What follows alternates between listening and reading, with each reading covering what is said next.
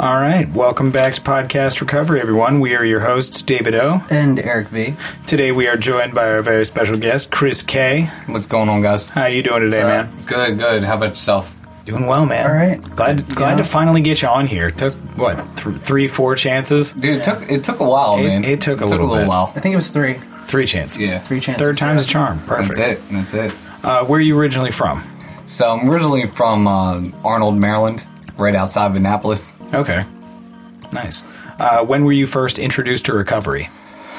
I was first introduced back in, I want to say it was like August 2009. All right. Yep. And how long have you been clean?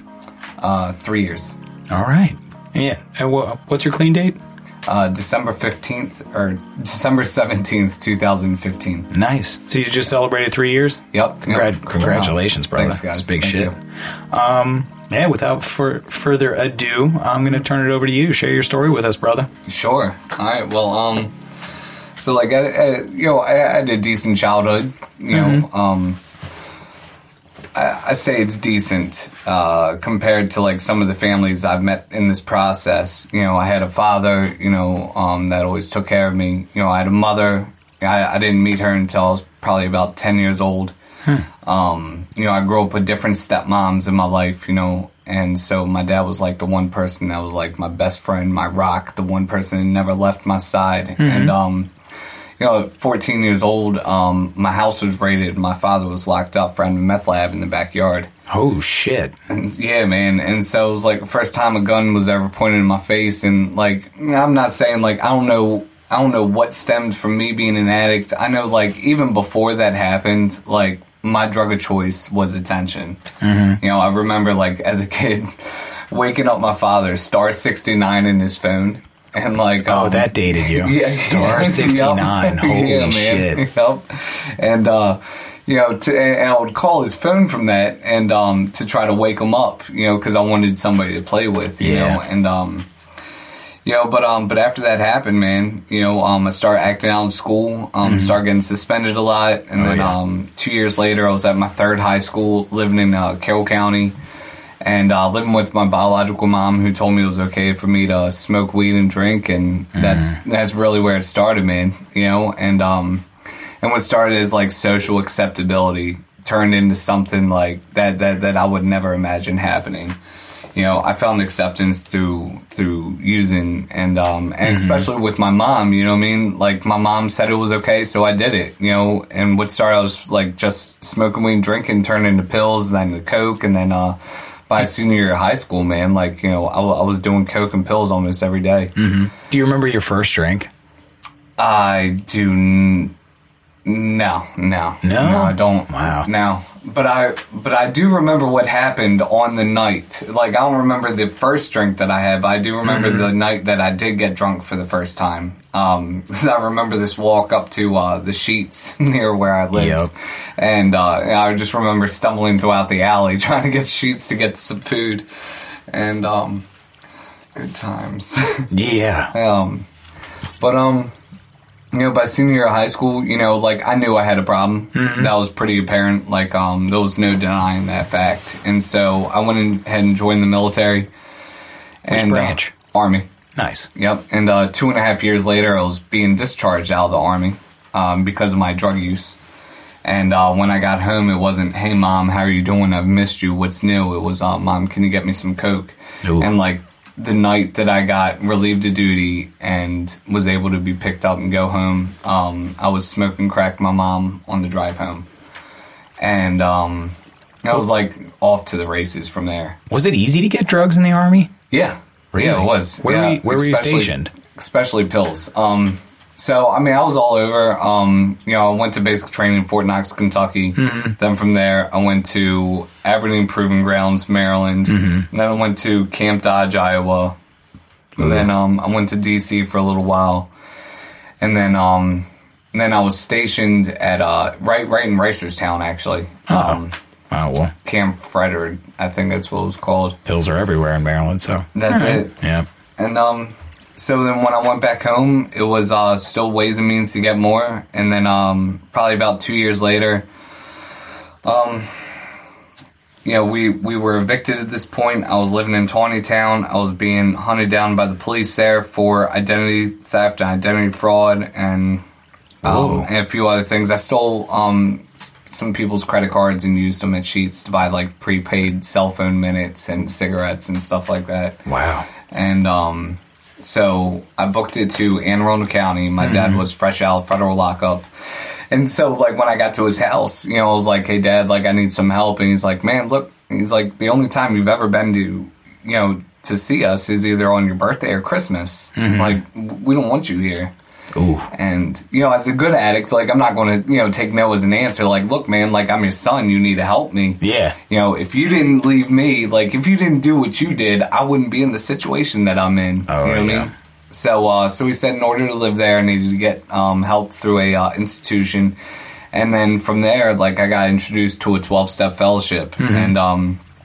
And when I came in, like, I just went to meetings. I just got my slip signed, and that was it. Yep. I didn't get a sponsor. Didn't take none suggestions. Didn't really even want to get clean, for real. I was still in that denial. I didn't know whether I was an addict or not, and I would introduce myself as one to try to fit in, and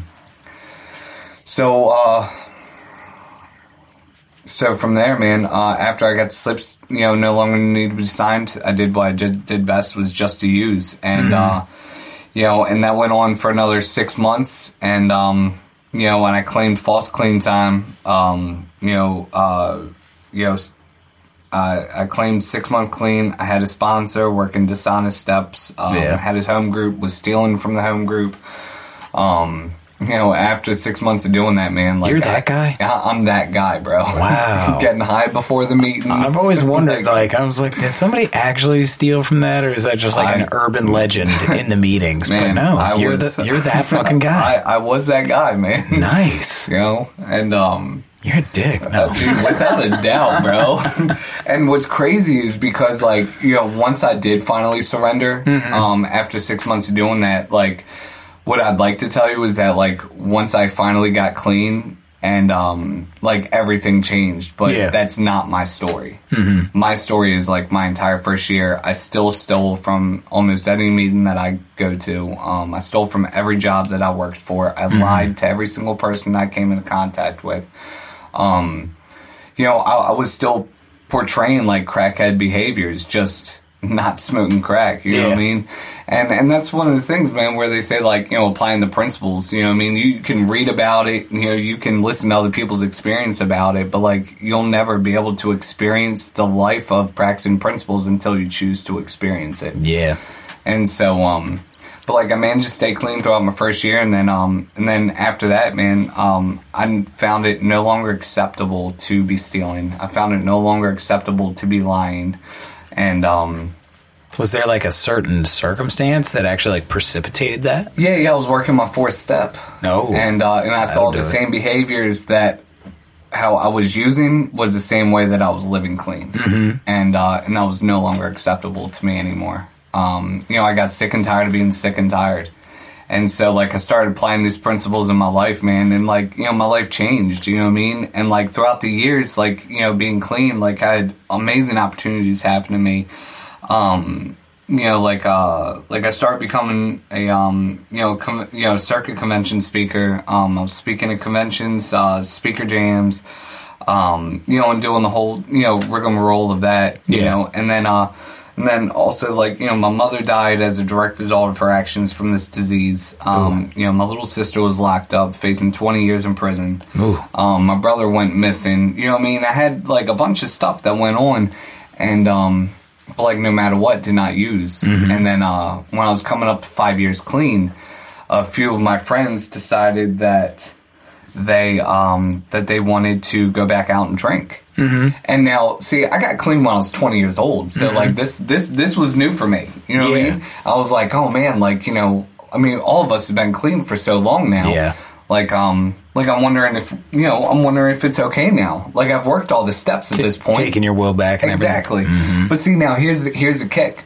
Like, in the literature, it states that, like, it doesn't say, like, drinking alcohol has caused a great many addicts to relapse. It just says thinking of alcohol as different from other drugs. And so it's like, just thinking about it and not being honest when I was sharing, and I was afraid to tell people that, like, hey, like, you know, I have this amount of time, I've worked this amount of steps, and now I want to use. And I was too embarrassed to come in and tell people, and, so I went ahead and had that drink, and to me it was like, well, it'll be different this time. It's not like I'm smoking rocks, but I went ahead and had that drink, but the same consequences of smoking rocks happened, because, like, the girl was gone, the dog was gone. I lost my job because I started stealing again, and I started lying to everybody, and then the car was repossessed, and then I was facing homelessness again. And then because now I'm caught back up in this grip of this disease, I'm telling myself, you know what, it's not that bad. And just because it's alcohol? Dude, no, it ended up stemming a lot more than that. Oh, okay. Yeah. And but, like, you know, my disease started running rampant, man. And then somebody in the rooms gave me a shot working for them, and we were at Home Depot one day about to get into a fist fight over my attitude, pretty much. And as it was about to go down, man, and in the middle of Home Depot, and he stopped himself, and he's like, "Dude, who are you? Like, I don't even recognize you." And so instead of going to the job site, he took me to a meeting, and he kept on doing this every single day until I finally got clean. And, and that's December 17th, 2015. And, when I came back in, like, I was gripping my seat, I was calling people out of meetings, I was disrupting meetings, I was not okay in my own skin, I was finding any excuse for you guys to tell me, like, I'm no longer welcome here, you had your shot, you're done. Ooh. And, but that never happened. Instead, like, I remember going to this meeting, like, I was, probably a week clean, and, this guy, he had a mental illness, and he was talking to himself, and it was distracting me. And because now I'm, this self-centered, self-absorbed guy, I'm not okay with this. And so, like, I started throwing chairs at this guy in the middle of a meeting. And I actually was asked to leave. And, and I went to You're that guy, too? Yeah, I'm that guy, too, man. my God. I'm telling you. And, I don't know anybody that ever been like, no, I do remember at the midnight meeting, dude was severely fucking drunk. It was that bad, huh? Yeah, and he, like, had the bottle on him. Oh, shit. And he fell out of his chair straight onto his face, and we were like, dude, you gotta go. Because it was, like, early recovery young people's meeting, and we were like, you gotta leave. Absolutely. Oh, man. Yeah, man. Yeah, because there comes a point where it's like, you're putting not only other people, but also the meeting place in jeopardy. Yeah. And, so once that happened, I went to a different meeting, and when I got there, the speaker, I walked in, and the speaker was saying, and I swear to God, this is like my God moment for me. Like, I walked in, and the guy's like, you know what, like, this is the only place where you can act a fool, and people will still tell you to keep coming back. Yeah. And man, like, after that, I realized you guys weren't going to throw me out, so I stopped acting out. And then, like, I got my life back on track. Got a job, got a car, and started, maintaining this social acceptability and responsibility of being a human being again. And so, about 8 months clean, I was working for this construction company, and I fell off this roof. I landed on my feet and broke my lower back, paralyzing me from the waist down. Ooh. And by the time I got shock trauma, my sponsor was there, my friends were there, my family were there, and the next day, the doctors were telling some of my closest friends that there was no guarantee of me ever walking again. And when this happened, man, like, I didn't want to use, I just wanted to die. I didn't find that there was any purpose in me living if I couldn't walk. As I'm an active snowboarder, skateboarder, very active person. I did stuff like the Warrior Dash, you know what I mean? So I was, like, very, very active. And, and I remember going up to New Jersey, and this woman called me, and she's like, Chris, when's the last time you prayed? And I'm like, I looked at her, I looked at her, and I mean, like, in my mind, she called me up, but, looked at her in my head, I was like, do you see what type of position I'm in right now? Yeah. You know what I mean? Like, why would I pray to a God that put me in this situation? Yeah, like, who the fuck do you think you are asking me that question right now? Exactly. Oof. And then she says, well, can I pray for you? I said, sure. So she says this very sweet, serene, very spiritual prayer. Like, I was crying. I swear to God, I'm not a bitch. You would have been crying, too, if you were the dude, I cry all the time. I'm a 100% crier. Eric knows it. Yeah, he cries. He cries. Thank you. Crier. It's a good cosign. Yeah, man. And, and she said, now it's your turn. She's like, whatever you do, just be honest. I was like, all right. So, you know what, God, like, fuck you. This isn't fair. Why me? I was doing really good. Like, and I was started cussing him out and calling him every name in the book. Yeah. And at the end, I thought she was going to be like, that's not how you pray. Yeah. But what she said was good. Now keep saying that prayer every single day. And so, like, I went to bed cussing God out, and I woke up cussing God out. Yeah. You know what I mean? And that's how my days went. And then one day, I remember waking up, man, and, like, that anger and that hatred was gone. And instead, it was, my prayers started changing. It was no longer like, poor me, why did this happen to me? It was like, okay, God, so this happened, so what's the game plan now? Mm-hmm. Like, what am I supposed to do now? Yeah. And, and it changed into, like, a level of acceptance. And, you've probably like heard like the 5 stages of grief and everything. Like, did you like fully like, was that like the case? Was there like anger? Eric probably knows all of them. Was it anger? I can't think of them. It was like resentment, denial. Denials in there. Like, did like all that go through your head? Not really. I mean, well, I guess you could say so. Mm-hmm. But it happened really fast. Yeah. But even like today, like, so, when I came back, I dove into physical therapy. Mm-hmm. I went back to in the meetings. I was the only guy in my area in a wheelchair. Mm-hmm. I felt different. I felt, different and less than other people. But, like, no matter what, like, I did not use. I just went to meetings and stuck close to my friends. And, like, that was the coolest thing. Like, my friends never treated me any different. Like, they didn't look down on me. They didn't, they didn't squat down to talk to me. They didn't, you know what I mean? And they didn't talk to me any differently. They acted like, I was still walking. And even, like, some of them, like, made fun of me. You know what I mean? Like, this guy can't work a ladder. You know what I mean? And, looks like you can't stand up for what you believe in.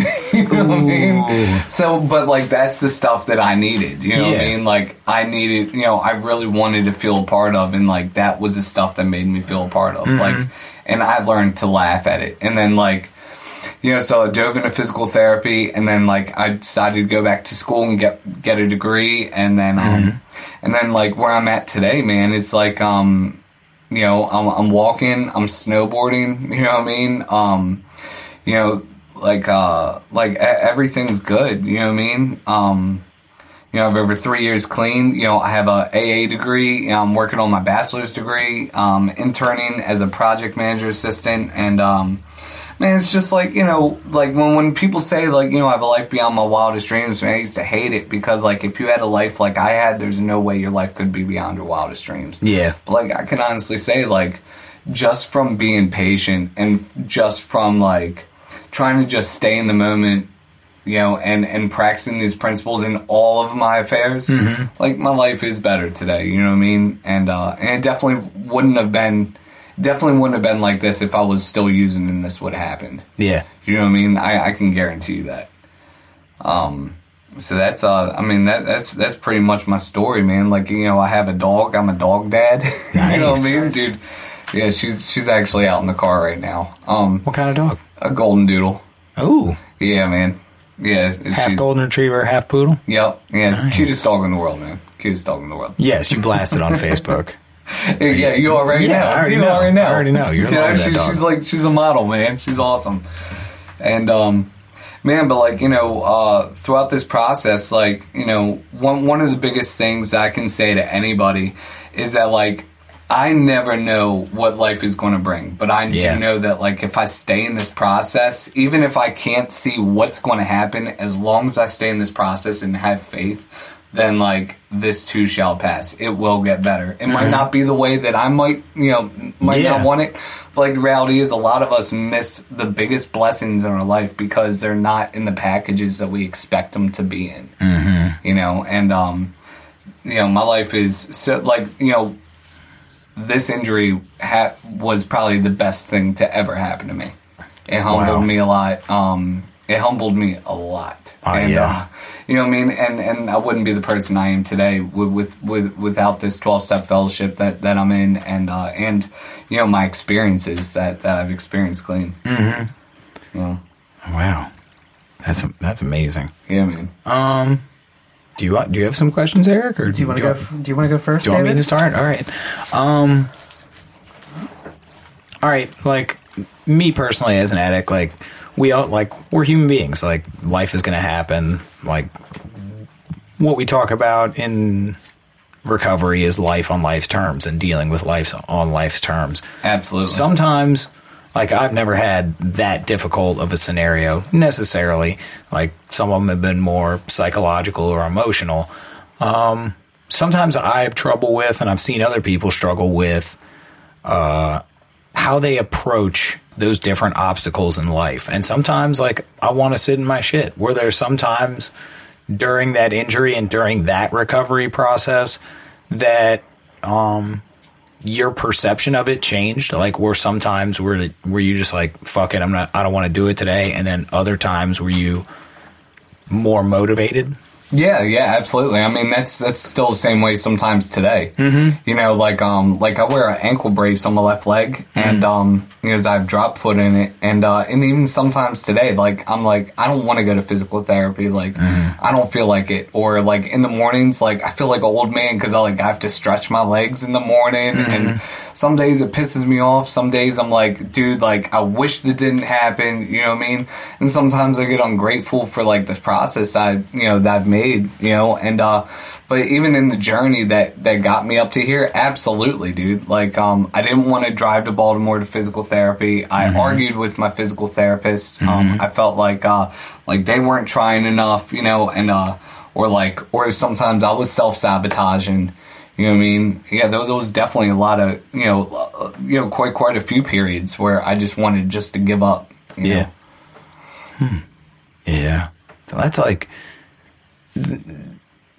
That honestly, like seeing because I've like watched the whole progression through social media and everything, and just different social functions. Seeing you at and like seeing your progression, like it's almost like you've been doing like double duty. You've been doing recovery in recovery, like on two different fronts. Yep. Plus going back to school. Oh. It's amazing. Yeah. What questions you got, Eric? What you got over there? I'll think of some. All right. I don't write mine down. Well, I'm going to do some stock, too. All right. So first, we'll start in the beginning a little bit. So you used with your mom. Yes. Right? You said that. You got kicked out of the military and you guys were smoking crack on the way back? Yep. So, you know, I always remember...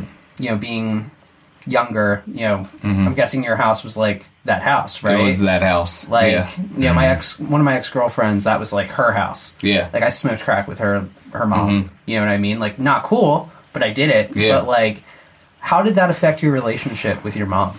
Well, that's a really good question. So because I met my mom at such a older age, you know what I mean? Like I was 10 years old when I met her. She lived in Illinois at the time, so I would go and see her during the summertime and the wintertime. But like I didn't fully have any type of like strong relationship with my mother until I was about like 14 or 15 when she moved to Maryland. And it was always just as a best friendship, you know what I mean? Because in my life, you know what I mean, just having so many women in and out of my life growing up that like I could never phone down. Yeah, phone down. I could never trust any like woman like that, you know, and then so when we started using together, I found acceptance with my mother through that, but it was just as a best friend, like, and didn't have her as a mother figure, and that was it, you know, all the way up until she died, you know, like one of my biggest things was like, so she got clean at one point in her life. It was literally right before she died. She was clean for 2 years. And then she had court. She was going through some domestic violence at the time, and she had court. And so I went up there and stayed the night at her house. And that night, I remember thinking, like, dude, I'm pretty sure, like, my mom's high. You know what I mean? Yeah. But this is the first time in my life when my mother's finally clean that, like, I didn't want to accept it. You know what I mean? Like, and in my mind, I'm like, no way. No, she's definitely clean. But in the back of my mind, like, I knew she was using. Yeah. And I was so afraid to say something because it was like, I finally have a mom. Mm-hmm. And 2 weeks later, you know what I mean, she was dead. But yeah, man, it was just basically like a best friendship, you know what I mean? And but like, like sometimes today, like I'll go over a gravesite and I'll read a letter to her. I'll just stop and talk to her, and and always wish that, like, I did have something different, you know what I mean? But I guess it is what it is, you know what I mean? Yeah. Mm-hmm. Yeah. Oh, I do. I thought of a question. Okay. So, with your injury, did that come with pain management drugs? Yes. So, go into that process. All right, you got it. So when it happened, they were giving me liquid morphine constantly throughout the daytime and nighttime, and like I couldn't fall asleep. I remember, like, I was at the hospital. So when it first happened, I was so drugged up that one of my best friends actually teabagged me and took a picture. Oh God! While I was in the hospital bed. What a dick! Yep. That's not fucking cool. Yep. And I didn't believe him. I never believed him until probably about a year ago. He showed me the picture. Not cool. What a fucking dick. Yep. And but this guy's like my brother today, man. He's like my best friend in the whole wide world. Do I know him? I'm not sure. Not sure if you do. But yeah. So so you can put him on blast for a second if you want. Yeah, this guy, Gabe. Gabe C. Oh, Gabe's. Yeah. I know of him. Yep. Yeah. You're a dick, Gabe. Gabe people around the world are going to hear that Gabe is a dick. Gabe is a dick. I want to. That actually sounds like a pretty good, like, like a T-shirt or a bumper sticker. Gabe is a dick. We can make that. We can make that happen. That would be awesome. And so like throughout that process of trying to heal, like I was definitely taking a lot of narcotics for pain management, and as well as like different muscle relaxers and like gabapentin and stuff like that. And then while I was doing my physical therapy, I noticed that I didn't really like the feeling of being high, but I did not like the pain either that was shooting through me. So as like the medicines changed, it went from like liquid morphine to Oxycontin, and then from Oxycontin to quite a bit of Percocets, and then like from there, like I just weaned myself down until like I could barely manage it, and then I just took ibuprofen from then on, because I wanted to be off of drugs before I came back to Maryland, because I wanted to go to meetings right away. So that was my process of that. And then when I was back here, like I was still taking gabapentin for my muscles and everything like that. And then and I weaned myself off of that too. And then so that's my story with that. Did you ever did you have any like internal struggle with how that fit into like addiction recovery?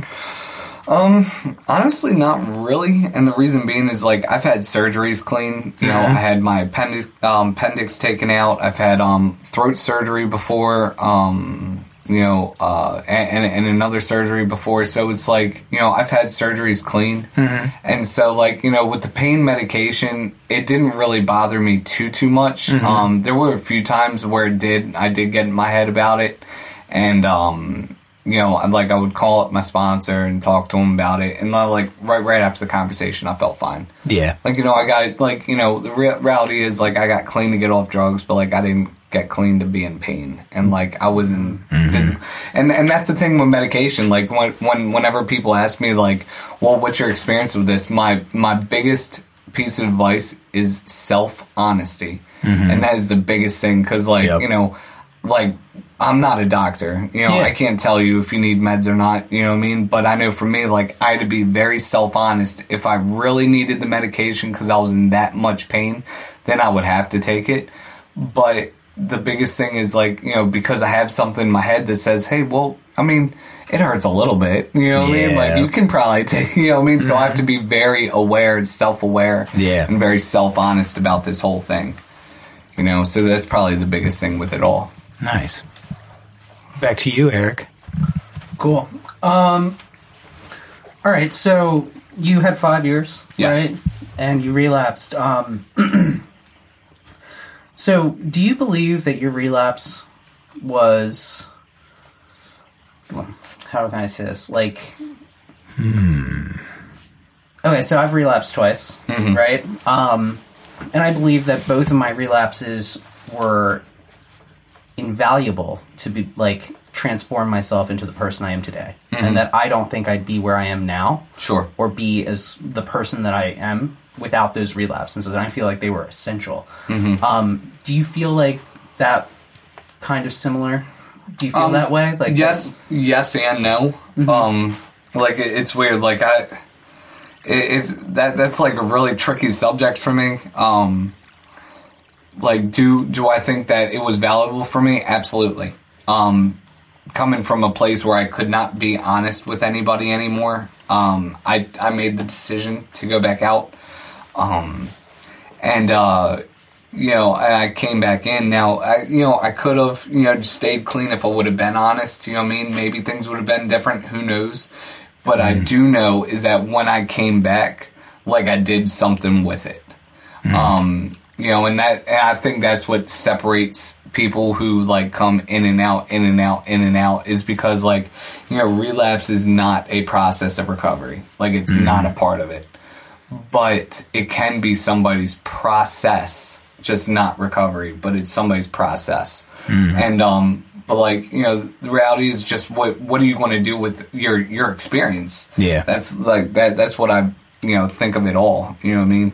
So, like, when I came back in, like, no matter what, like, whether I, like, physically grasped my chair, whether I called people out of meetings, whether I screamed at people, used up the burning desire, whether, like, whether or not, like, I talked to people 3 o'clock in the morning, you know what I mean?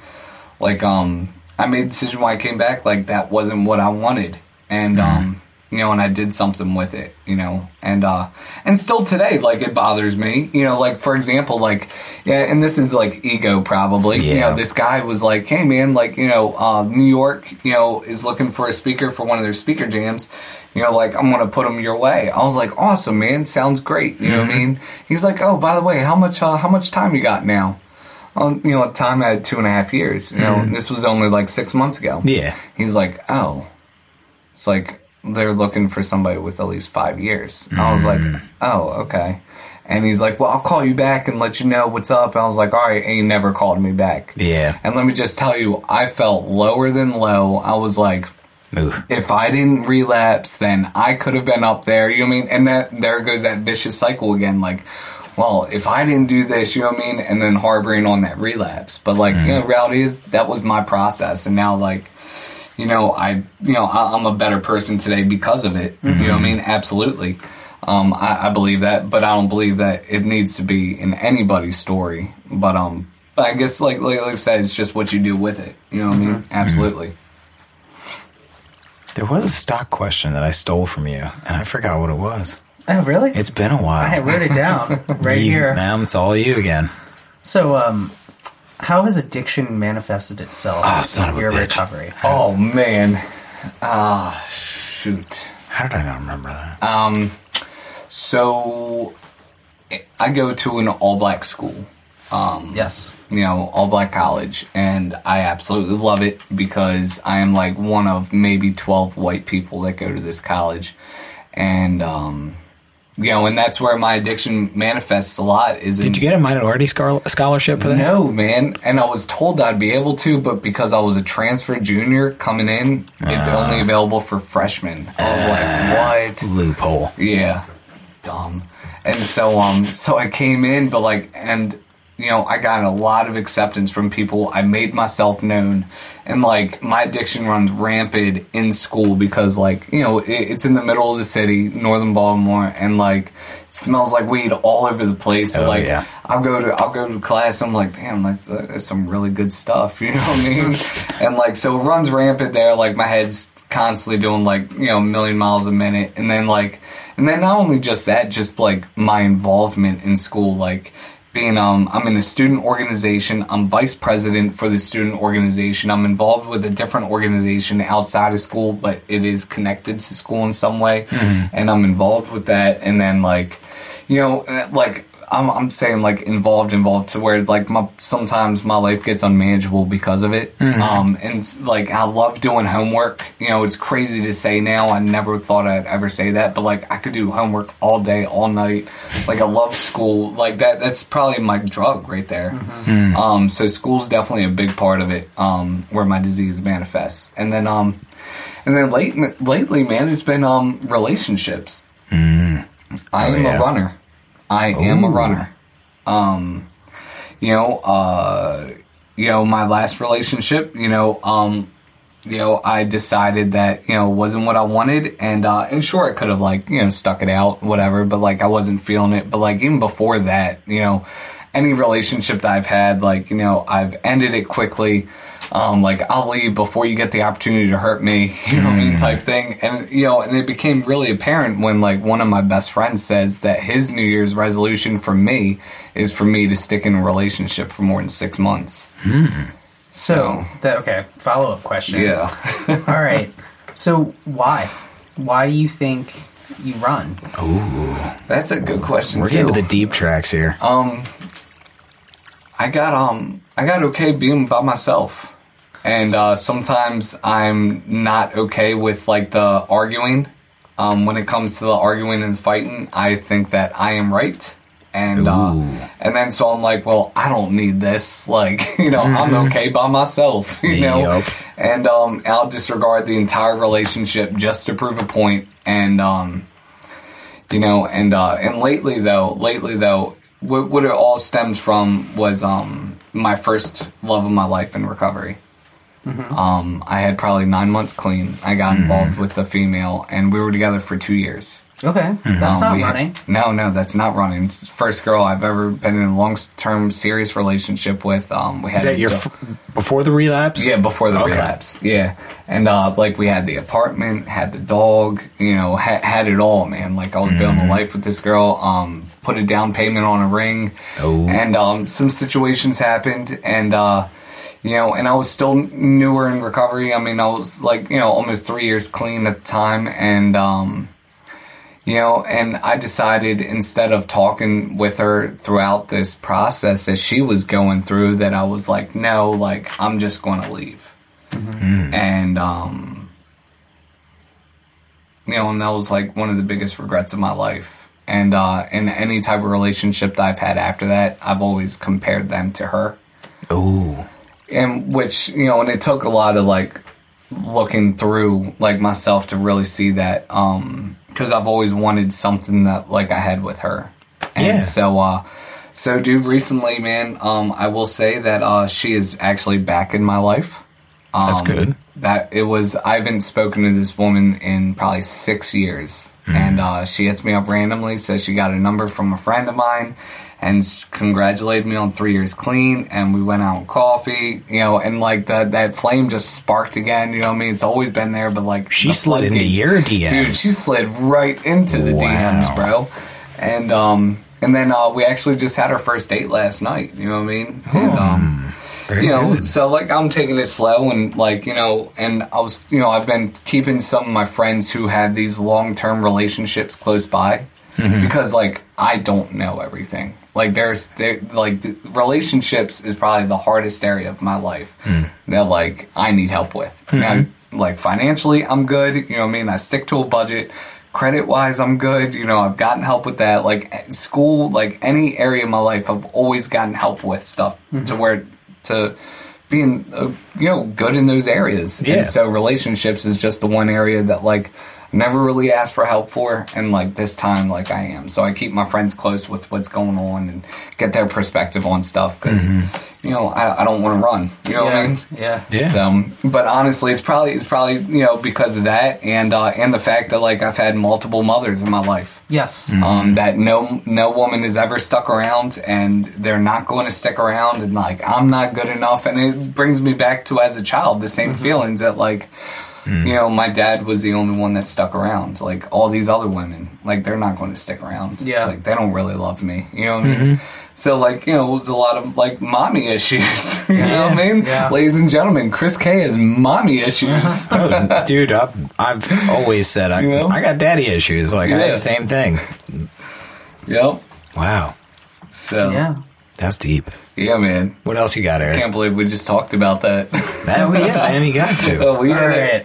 So we're going into more stock questions. All right. And this is one David didn't like the first time I asked. But since you're in school Yes. and you have a track, I'm going to ask you this question. So, in recovery, right, it's just for today. I don't even remember this question. But in life, we don't have that, you know, I mean, you need to plan, right? Absolutely. Like, you don't... You're not like you didn't get into school by just being like just for today I'm going to go to school. Fuck off with like this you had question. to. This question can fuck right off. You had to like plan for that. So where do you see yourself in 5 years? Oh, okay. I thought it was going to be a completely different question. No, Like, do I you, was like, do you have a 5-year plan? Yeah, Where do you see no, yourself? I definitely do. My goal in the next 5 years is, you know, in the next like year or so, I plan on buying a house, like a house in my own name. I plan on having, like I'm starting on different retirement portfolios for myself. Like a 401k and Roth. Roth. You know, like you can only pitch in so much for Roth every year. You know what I mean? So like, I'm planning on having a whole portfolio built. And then being married and having a kid. You know what I mean?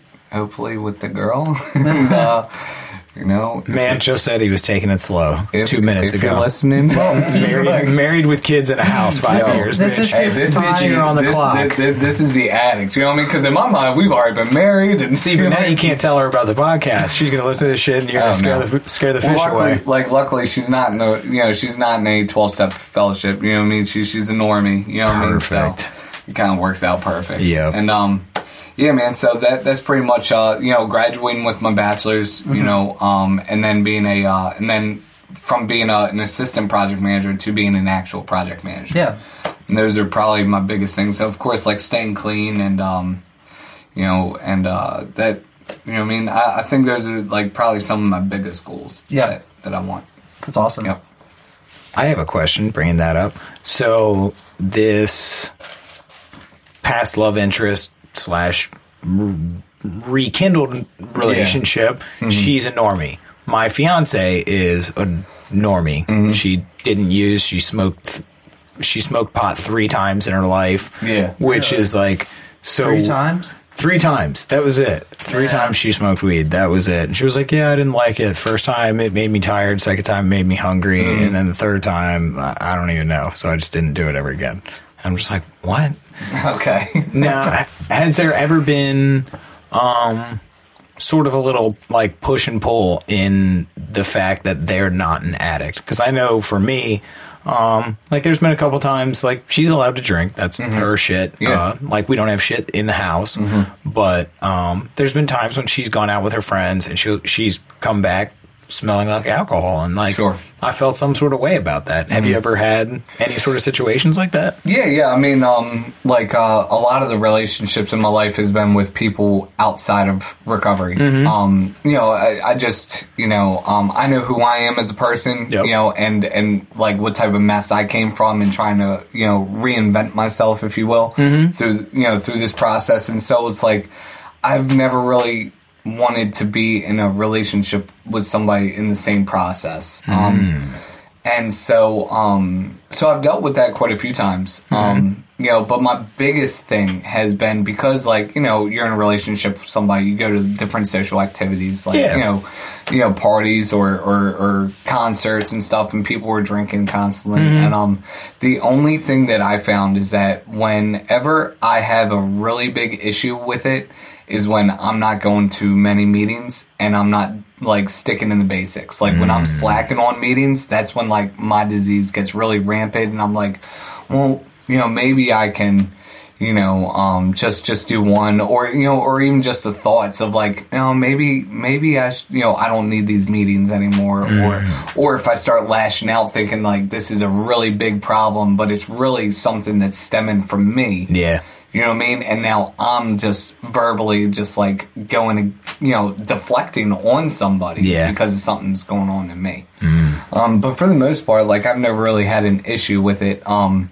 Just because like it's just not something I want today. Yeah. You know what I mean? And it's something we all have to deal with on a daily basis because we in recovery are the minority in the world. Like everybody else is out drinking. Like I go to the Ravens games all the time, and early in recovery, it was troublesome. Like, it was definitely hard to be like, oh man, that beer looks good. Like, 'cause I used to get fucking wasted at Ravens games, and now I look at it like it's not a problem anymore. And I just look at these people, and like people are just falling down drunk, and it's just like, oh, that's sad. Yeah, man. Yeah, I think the biggest thing I found is like just as long as like communication is there and like boundaries are set. Yep. Because I learned like it is okay to have boundaries. Yeah. Like 100%. It is not okay for you to be, you know, doing like if somebody smoked weed, like, you know, I don't want you around me. You know what I mean? I don't care if you drink, just like don't do it right in front of me, or don't just get, you know, shit faced. You know what I mean? That's because I don't like that. You know what I mean? So as long as like boundaries aren't crossed, you know what I mean, it's all good. Back to you, Eric. This is my last question.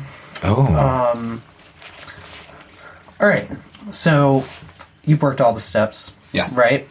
The steps question. The steps question. So, you can't give us the answer of, you know, all the steps are important and I like all of them equally. No, I hate that. I hate when people say that. What's your favorite step? It used to be the 9th step. Okay. This time around, it was probably the 3rd step and the 11th step. Okay. Being is like, you know, with me, like the relationship that I had with, you know, that I have with the God of my understanding is so important. You know, and that's why, like, you know, with my sponsees and people that ask me my experience with it is like, you know, you believe in something. Like, you have to believe in just something. I don't care what it is. You don't have to believe what I believe. You know what I mean? Just know it works for me. So if you need to borrow it, you can. You know what I mean? And, or like when I tell people, like, when they say their prayers, or even just that foxhole prayer, like, God help me. Like, who are you praying to? You know what I mean? Like, what are you praying to? You know? And so, like, developing that relationship, you know, it was because of my injury, you know, it really brought me to this higher power of mine. So, like, the 3rd and the 11th steps are, like, the probably most important to me. And, yeah, by far, probably my favorites. We need to keep a tally, because, like, we sort of, I say 3 as well. He says 10. 3's a great step. 10's just the one I like the best. I really thought the way I heard that in my mind was like 10 is just better, and I was like, you fucking dick, you arrogant dick. Is that? Did I say that though? No, you didn't. That's what you said in my mind, so I took offense to it. You know, I'm living great. I can see on paper, yeah, I did this and this and this and this. I'm good, you know? Exactly. I'm living the best life. Living my best life. Follow-up question. How did your spirituality... Because me personally, I believe that it's an evolving process. Like if it's like the same spirituality yesterday is not going to work tomorrow. Absolutely. So how did it change from your first go round to now? So my first go around, I never had, like, I believe that there was something, but I never developed an actual relationship with it. This whole process is all about relationships, whether it's the 12-step fellowship, like what's your relationship with that, like relationship with your friends, same thing with a higher power. Like what is, like in order for me to have a relationship with something greater than myself, like I need to have constant contact. I need to be relying on that power. I need to, you know, learn how to trust and faith, just like I do with like my friends and stuff. Like if I can talk to them and tell them what's going on, I should be able to do the same thing with something greater than myself, you know? And But the first time around, I never had that relationship. Yeah. And I would constantly tell people, like, when I would speak in meetings, I'd like, I would always say, I'd like to thank the God of my understanding for allowing me another day clean. Yeah. But, like, not even having a God of my understanding. And I would say it because it sounded good. Like the generic Oscar speech. Dude, without a doubt, bro. I wore that shit out. And so this time around is completely different, man. Like, I developed a higher power of my own understanding, and when I go to a type of institution, for this higher power, you know what I mean, and and I'm involved in that place too. I'm of service for that, and and I pray as much. I'm not going to tell you I pray every day because I don't. Yeah, you know what I mean, but I do at least a few times a week. Yeah, regularly. You know what I mean, regularly, and I have a good relationship with the God of my understanding. It's cliche as it sounds, but I really do today. It's completely different. That's awesome, man. Well, you got any final words for the people out there? I mean, look, man.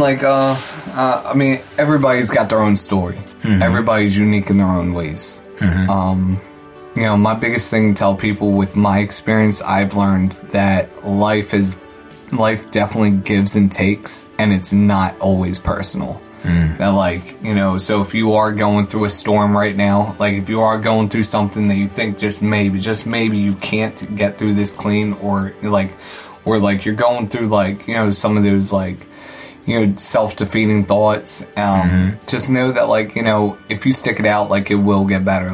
But the biggest thing is to ask for help and reach out, and and to be open for help, because that's one of the biggest things I see constantly is people ask for help, but they don't stay open for the help. Yeah.